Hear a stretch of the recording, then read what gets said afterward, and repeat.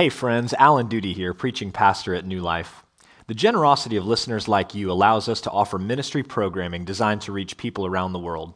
If you'd like to partner with us in an ongoing way or by giving a one-time gift, please visit our website, newlifecs.net, and click on Give. There you'll find information to give online, by text message, or by mail. Thank you, and enjoy the following message. Luke 24, 1-12. But on the first day of the week, at early dawn, they went to the tomb, taking the spices they had prepared. And they found the stone rolled away from the tomb. But when they went in, they did not find the body of the Lord Jesus. While they were perplexed about this, behold, 2 men stood by them in dazzling apparel.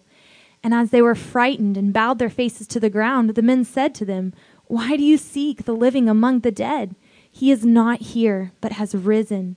Remember how he told you, while he was still in Galilee, that the Son of Man must be delivered into the hands of sinful men, and be crucified, and on the 3rd day rise." And they remembered his words. And returning from the tomb, they told all these things to the 11 and to all the rest. Now it was Mary Magdalene and Joanna and Mary the mother of James and the other women with them who told these things to the apostles. But these words seemed to them an idle tale, and they did not believe them. But Peter rose and ran to the tomb. Stooping and looking in, he saw the linen cloths by themselves, and he went home marveling at what had happened. This is God's word. You may be seated. Don't you love a good comeback story? Everybody loves a good comeback story. And just a couple of years ago, our very own men's basketball team mounted the greatest comeback in NCAA tournament history. This team was led by a great group of seniors. They won the SEC regular season title, they almost won the tournament title, and earned a number 3 seed in the tournament. They won the first game in the tournament, but in the second game against the University of Northern Iowa, they only made 6 field goals in the first half and found themselves down 12 points with about 35 seconds to go in the game. It seemed as though there was no hope for victory. But over the next 30 seconds, I lost my mind as I watched them create 4 turnovers and go on a 14-2 run to send the game into overtime. And after a second overtime, Texas A&M prevailed over UNI 92-88, capping off the greatest comeback in NCAA tournament history. Hope had been restored. Now, I think for every one of us, we have all been in positions, we've all been in situations that felt hopeless to us. Maybe for you, it was your family situation growing up, or maybe even your family situation currently. Your parents may have been absent, maybe they went through a divorce, maybe you've been struggling in your marriage. For others, maybe you felt hopeless in your finances. You made decisions throughout your life that have led you into a difficult place. Maybe you're saddled with debt. You're wondering how you're going to pay your bills. And for still others, maybe you've felt spiritually hopeless before. You've looked everywhere for transcendence, for meaning. You've tried a bunch of different things that you thought would fill a void in your life, but no matter what you've tried, no matter how hard you've worked, you still feel spiritually hopeless. Wherever you find yourself today, I believe that nearly all of us have felt hopeless at one point or another. And if that's true, we can relate to Jesus' followers because they certainly felt hopeless at one particular point in their life, at the end of Jesus' life and ministry. See, Jesus of Nazareth lived an amazing life. He taught with great authority. He performed many miraculous signs. He had thousands of people following him at different aspects in his ministry. But Jesus' popularity made the religious leaders around him very jealous. And his teaching, particularly when he confronted their hypocrisy, made them very angry.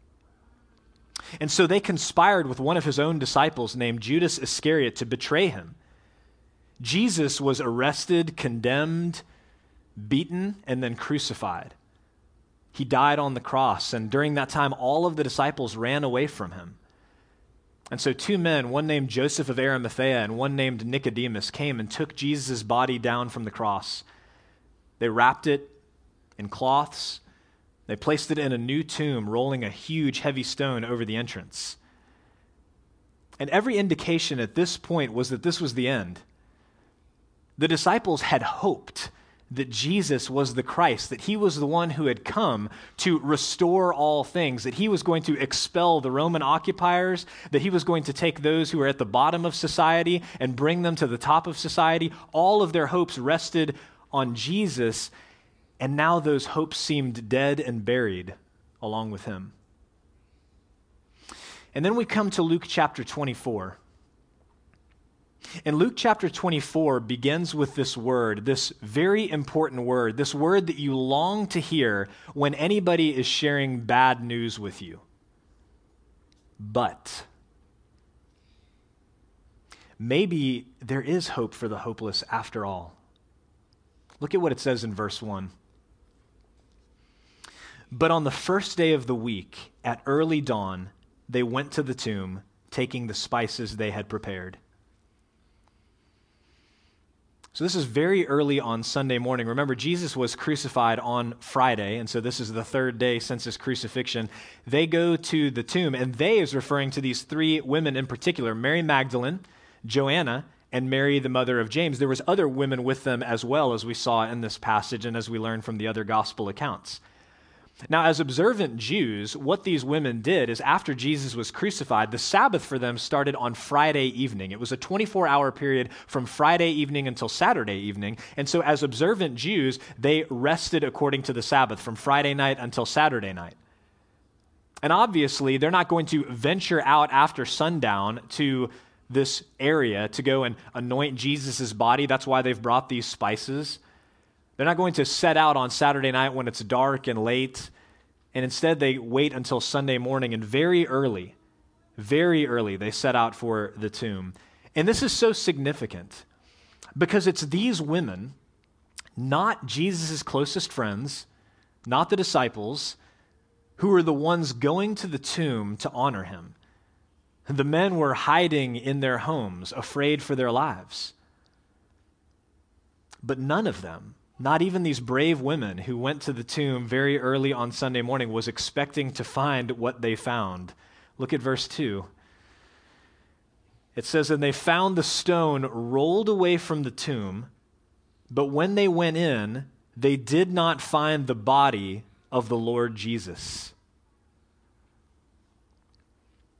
According to one of the other gospel accounts written by a man named Mark, the women, as they were walking to the tomb, were asking this question. Look on the screen. Who will roll away the stone for us from the entrance of the tomb? I mean, this is a huge stone meant to cover a doorway. It was shaped like a disc, so it could be rolled back and forth, so the right people could get in and out, but animals and grave robbers, they couldn't get in, or at least it would be very difficult to get in. And these women knew, I mean, there's no way for us, just the small group of us, to roll this stone away. Who's going to do this for us? I mean, if we're going to anoint the body, somebody's going to have to move this stone. We can't do it. But it's amazing because when they arrive, it's a non-issue. The stone is already rolled away from the entrance, and the body of Jesus is no longer there. Well, who did this? I mean, there's really only three options for groups of people that would have or could have done this. Maybe it was the Jewish leaders, Jesus' enemies. But when you stop and think about this and you read the other gospel accounts, you realize very quickly that's exactly the opposite of what they wanted. They did not want Jesus' body gone. They wanted Jesus' body to stay right there. In fact, after Jesus died, they went to the Roman officials and they said, "We want the tomb made secure until the third day so that the disciples can't come and steal the body and say that Jesus rose from the dead." So this is the very thing they're trying to prevent. They absolutely don't want the tomb to be empty, for Jesus' body to be gone. And so Pilate, the Roman governor of the area, he sends this band of soldiers to guard the tomb for 3 days to make sure this doesn't happen. And on top of that, as we learn from other accounts, the tomb was sealed. And what that probably means is they probably took a rope and they put it across that circular stone, And then they took some wax and they stuck it to the rock on either side and then imprinted the Roman seal on it. And what that did is it made it a capital offense, a crime punishable by death, for anyone without authorization to break that seal. And so these Roman soldiers are the second option. Maybe they're the ones that took the body. But keep in mind, they're the ones that are charged with guarding the tomb. So to steal the body, to break the seal and to take this body away was not only dereliction of duty, not only going against their direct orders, but it was a capital crime. This was a serious offense. It's unlikely they would have done that. And the third and final option is the disciples. But even if they wanted to steal Jesus' body, what was that going to involve? That was going to involve these 12 ordinary men, these fishermen, these tax collectors, these regular guys, overpowering a cohort of soldiers from the finest army in the world. It was going to involve them removing the stone from the entrance, going in there and taking the body. And yet these guys, as we know, are not inclined to do this because they're all sitting at home scared to death for their own lives. So here are your options for what happened to this body. And so what in the world is going on here? Look at verse 4. While they were perplexed about this, behold, 2 men stood by them in dazzling apparel. Well, the women are perplexed, and understandably so. I mean, it's not likely that they thought through these options as systematically as we just did in their shock. But nevertheless, these women are thinking to themselves, what was the motive here? Who would have done this? Who would have taken this body? And just then, 2 men appear to them in dazzling apparel. If you look at Matthew's gospel, it says that their appearance was like lightning and their clothing was as white as snow. And it becomes clear these men are angels who have come to explain what's going on, just like the angels who appeared to the shepherds to explain what was going on when Jesus was born. One of the things that you learn very quickly in the scripture is that God doesn't just do miracles to do miracles. He does miracles and then always provides an explanation so that they can be rightly interpreted and understood. You see this all throughout the Old Testament with, for example, Moses and Pharaoh. Moses declaring forth the word of God. This is why these plagues are coming on you. You need to let the people go. Or Jesus in his ministry. For example, when he heals the paralyzed man, he says, so that you may know that the Son of Man has authority on earth to forgive sins, I tell you, take up your mat and walk. Anytime God performs a miracle, he does it with explanation and interpretation so that we can understand what's happening here. And that's why these angels are sent, so that we can understand and so these women can understand what's going on and why. And I love their question, don't you? Look at what they ask. Verse 5, why do you seek the living among the dead? In other words, what are you doing here with your spices? Why are you here? This is a place of death and mourning. This is not an appropriate place for someone who's alive to be. What are you doing here? Why would a living person be in a tomb? Verse 6, he is not here, but has risen. And I love what Matthew adds in his gospel. He says, he is not here, but has risen, as he said. As he said, as he promised all along throughout his life and ministry. This is not something that they didn't know anything about. In fact, there's many times that Jesus told them, I'm going to be arrested, I'm going to be killed, I'm going to die, and I'm going to rise from the grave. He's not here, but he has risen, as he said. And it goes on, I love this part. Remember how he told you, while he was still in Galilee, that the Son of Man must be delivered into the hands of sinful men and be crucified, and on the 3rd day rise. The angels ask them, don't you remember?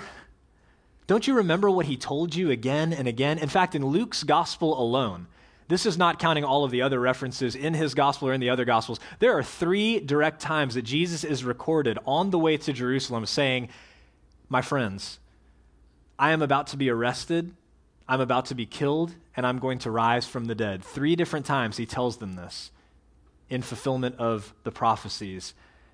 And so these angels say to them, don't you remember? Don't you remember that he said this many, many times? Actually, no, they didn't. They had completely forgotten what Jesus said to them about rising from the grave, and apparently the men did too. After all, none of them even bothered to show up on the 3rd day to see if Jesus' words had come true. They had completely forgotten. But you know who didn't forget? Jesus' enemies didn't forget what he said. Look on the screen at Matthew 27. You remember a moment ago I was telling you that they went to the Roman governor, Pontius Pilate? Look at what they say. The next day, that is, after the day of preparation, the chief priests and the Pharisees gathered before Pilate and said, Sir, we remember how that impostor said while he was still alive, after 3 days, I will rise. Therefore, order the tomb to be made secure until the 3rd day, lest his disciples go and steal him away and tell the people he has risen from the dead. And the last fraud will be worse than the first. Jesus' enemies did not forget his words. They were burned into their minds that he had said, I'm going to rise from the dead. And this is all the more amazing when you think about the fact that the disciples heard him say these things over and over again. And these religious leaders may have only heard Jesus say it once or twice that I can find in the Gospels. And yet, they remembered. They remembered that Jesus said, I am going to rise from the dead. I'm not sure whether forgetfulness or lack of faith is the greatest problem in the Christian life. But I am sure that our forgetfulness makes it very hard for us to live a life of faith. Would you agree with that? Forgetfulness makes it very hard to live a life of faith. And that's why the scripture is filled with so many reminders of what God has said and reminders of what God has done, and all of these commands to pass on what God has said and done to the next generation. Look on the screen at Psalm 78, for example. He established a testimony in Jacob and appointed a law in Israel. He commanded our fathers to teach to their children, that the next generation might know them, the children yet unborn, and arise and tell them to their children, so that they should set their hope in God and not forget the works of God, but keep his commandments, and that they should not be like their fathers, a stubborn and rebellious generation, a generation whose heart was not steadfast, whose spirit was not faithful to God. The whole purpose of God's testimony and his law is so that we would be faithful to tell the next generation, so that we would set our hope in God and not forget his works. You read the Old Testament, and again, when the people fall into sin, it's almost always preceded by the comment, and they forgot the Lord, and they forgot the works of the Lord. Because that's what happens to us. As soon as we forget God's works, as soon as we forget God's word, it's very easy for us to fall into sin and disobedience. And that's why God gave us his testimony and law. If you've ever wondered, why does the Bible have so much history in it? Why is there so many stories in the Bible, purportedly historical accounts of these men and women falling into sin and then God disciplining them and God being faithful to them throughout that whole time? It's because he wants to show us again and again, this is what all people are like, including you and me. And this is what God is like. He's faithful to the end, no matter what. And so he's given us his testimony. He's given us his law so that we will hope in him and not forget his works.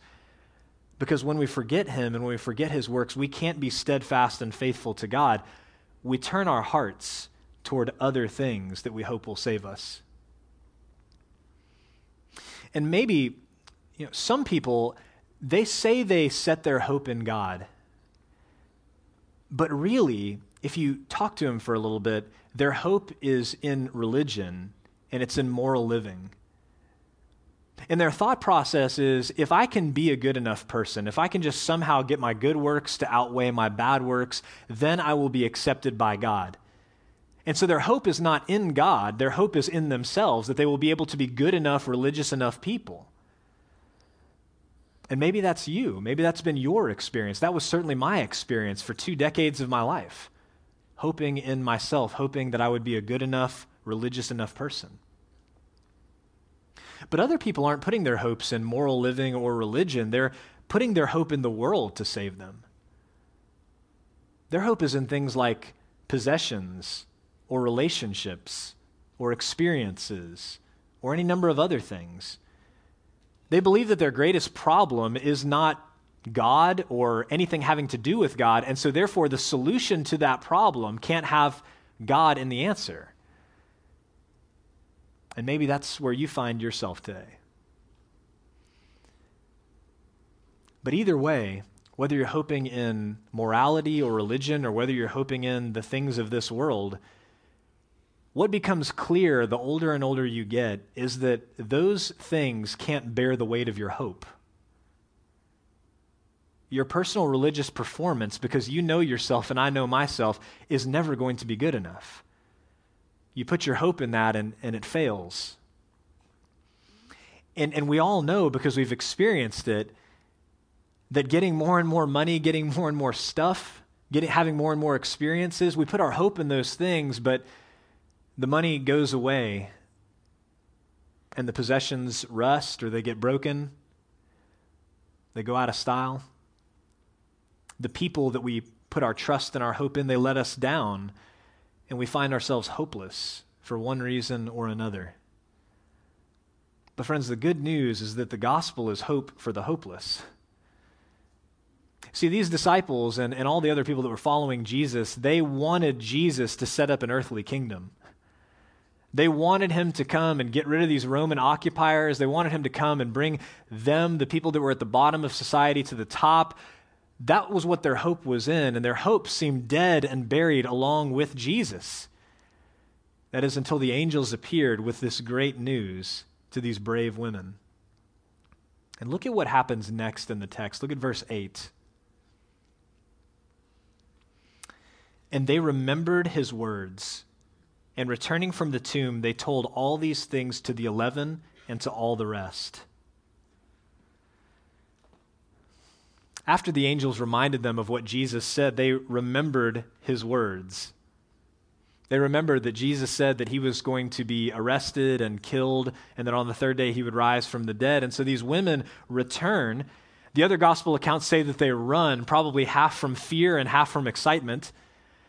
But they run and they go find the 11, that is the remaining 11 apostles, and then all the rest. We have reason to believe from Acts chapter 1, there's 100 or more other people who are following Jesus. And so they go find all these people, and they tell them all of these things. But this is crazy. The men didn't believe them. The men did not believe them. Look at what it says. It says, their words seemed to them an idle tale. Oftentimes you'll hear people say stuff like, the Bible is just made up. The gospel is just a made-up story. It's not real. But I find that really hard to believe. Because if you're living in first century Israel, if you're living in the first century Roman world, and you're going to make up a story, you're not going to have women finding this good news, being the first witnesses to the empty tomb and the resurrection. Their testimony was not even permitted in court. That would be a very foolish decision if you were going to make up a story. And the men, if you're making this story up, surely you're going to have them remembering all that Jesus said and eagerly waiting outside the tomb, camping out for 3 days, just waiting for Jesus to rise from the dead. You're going to have these men looking like heroes of faith. But the men, when the women show up to tell them that the tomb is empty, they don't even believe them. Nobody fabricating a story is going to make these things up. As we would say today, it's a bad look.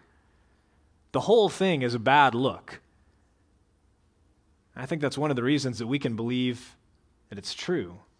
See, Luke is saying to his readers, do you find this hard to believe? If so, you're in good company, because so did everybody else that day.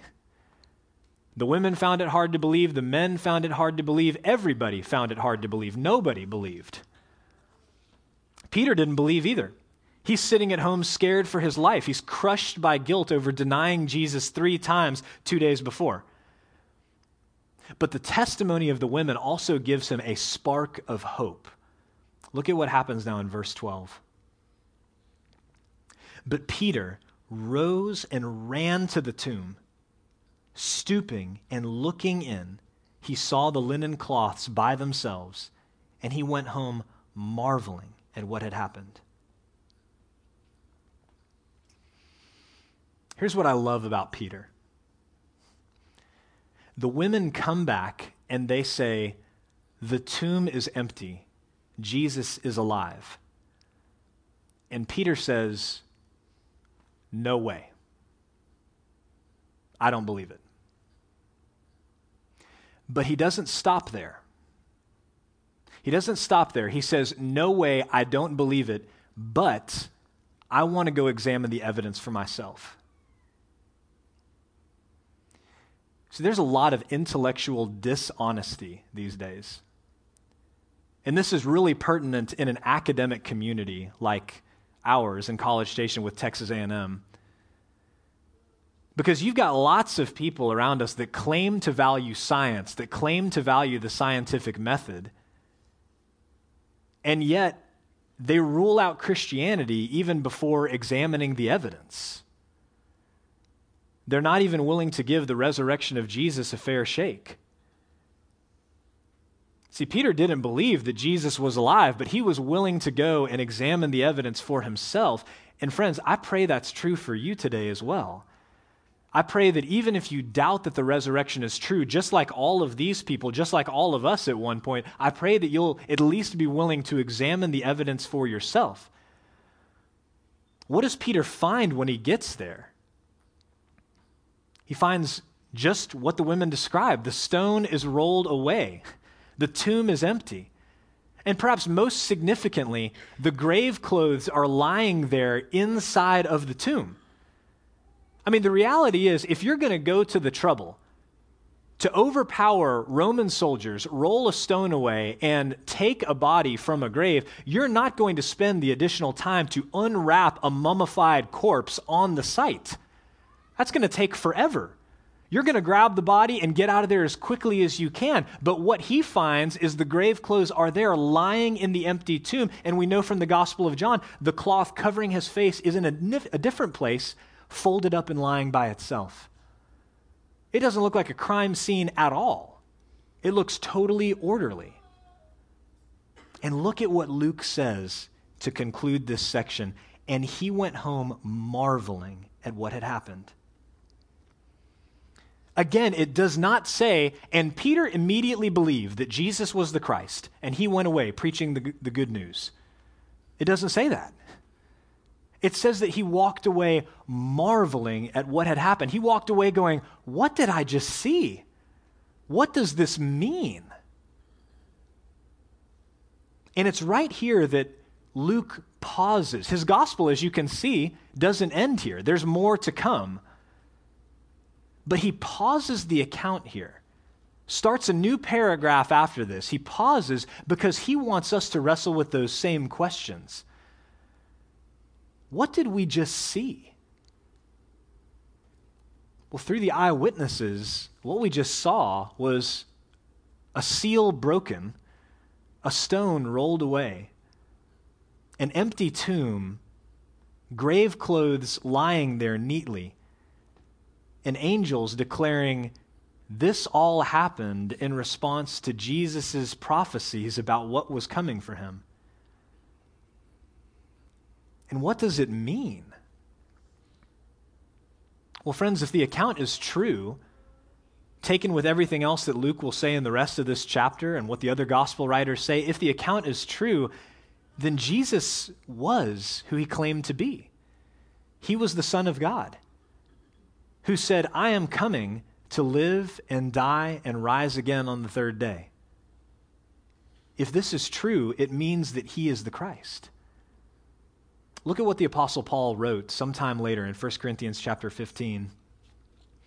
He says, "But in fact, Christ has been raised from the dead, the first fruits of those who have fallen asleep.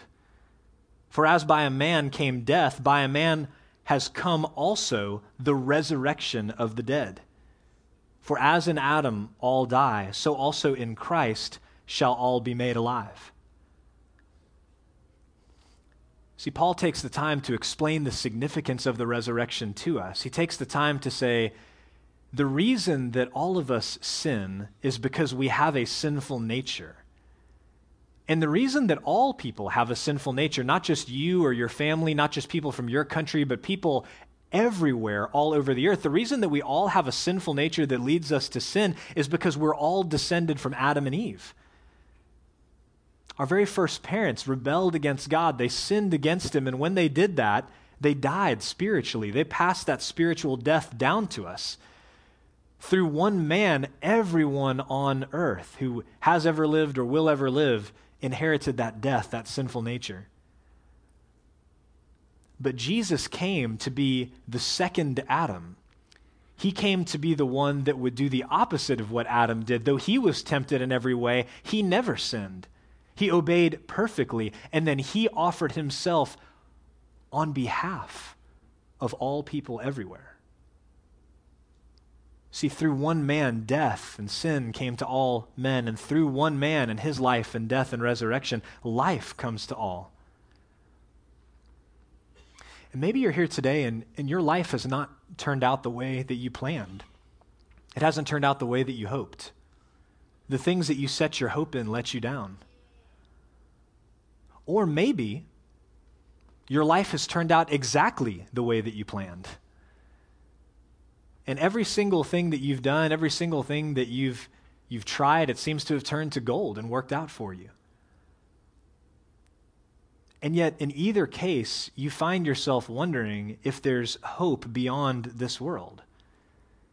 Because as we all know, the things that we've put our hope in this world let us down. But the good news of the resurrection is that it's hope for the hopeless. That's why Jesus came.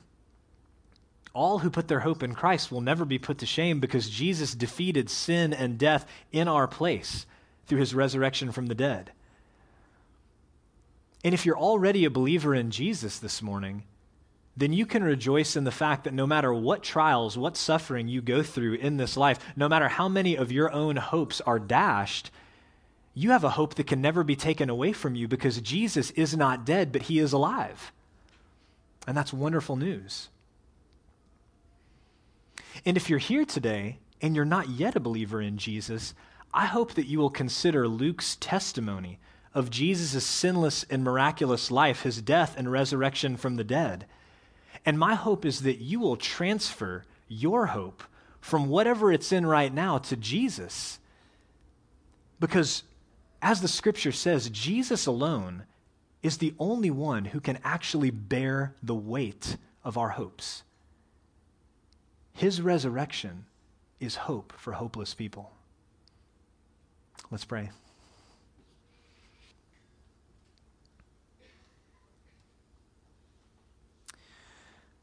Father, we have all been in places where we felt hopeless.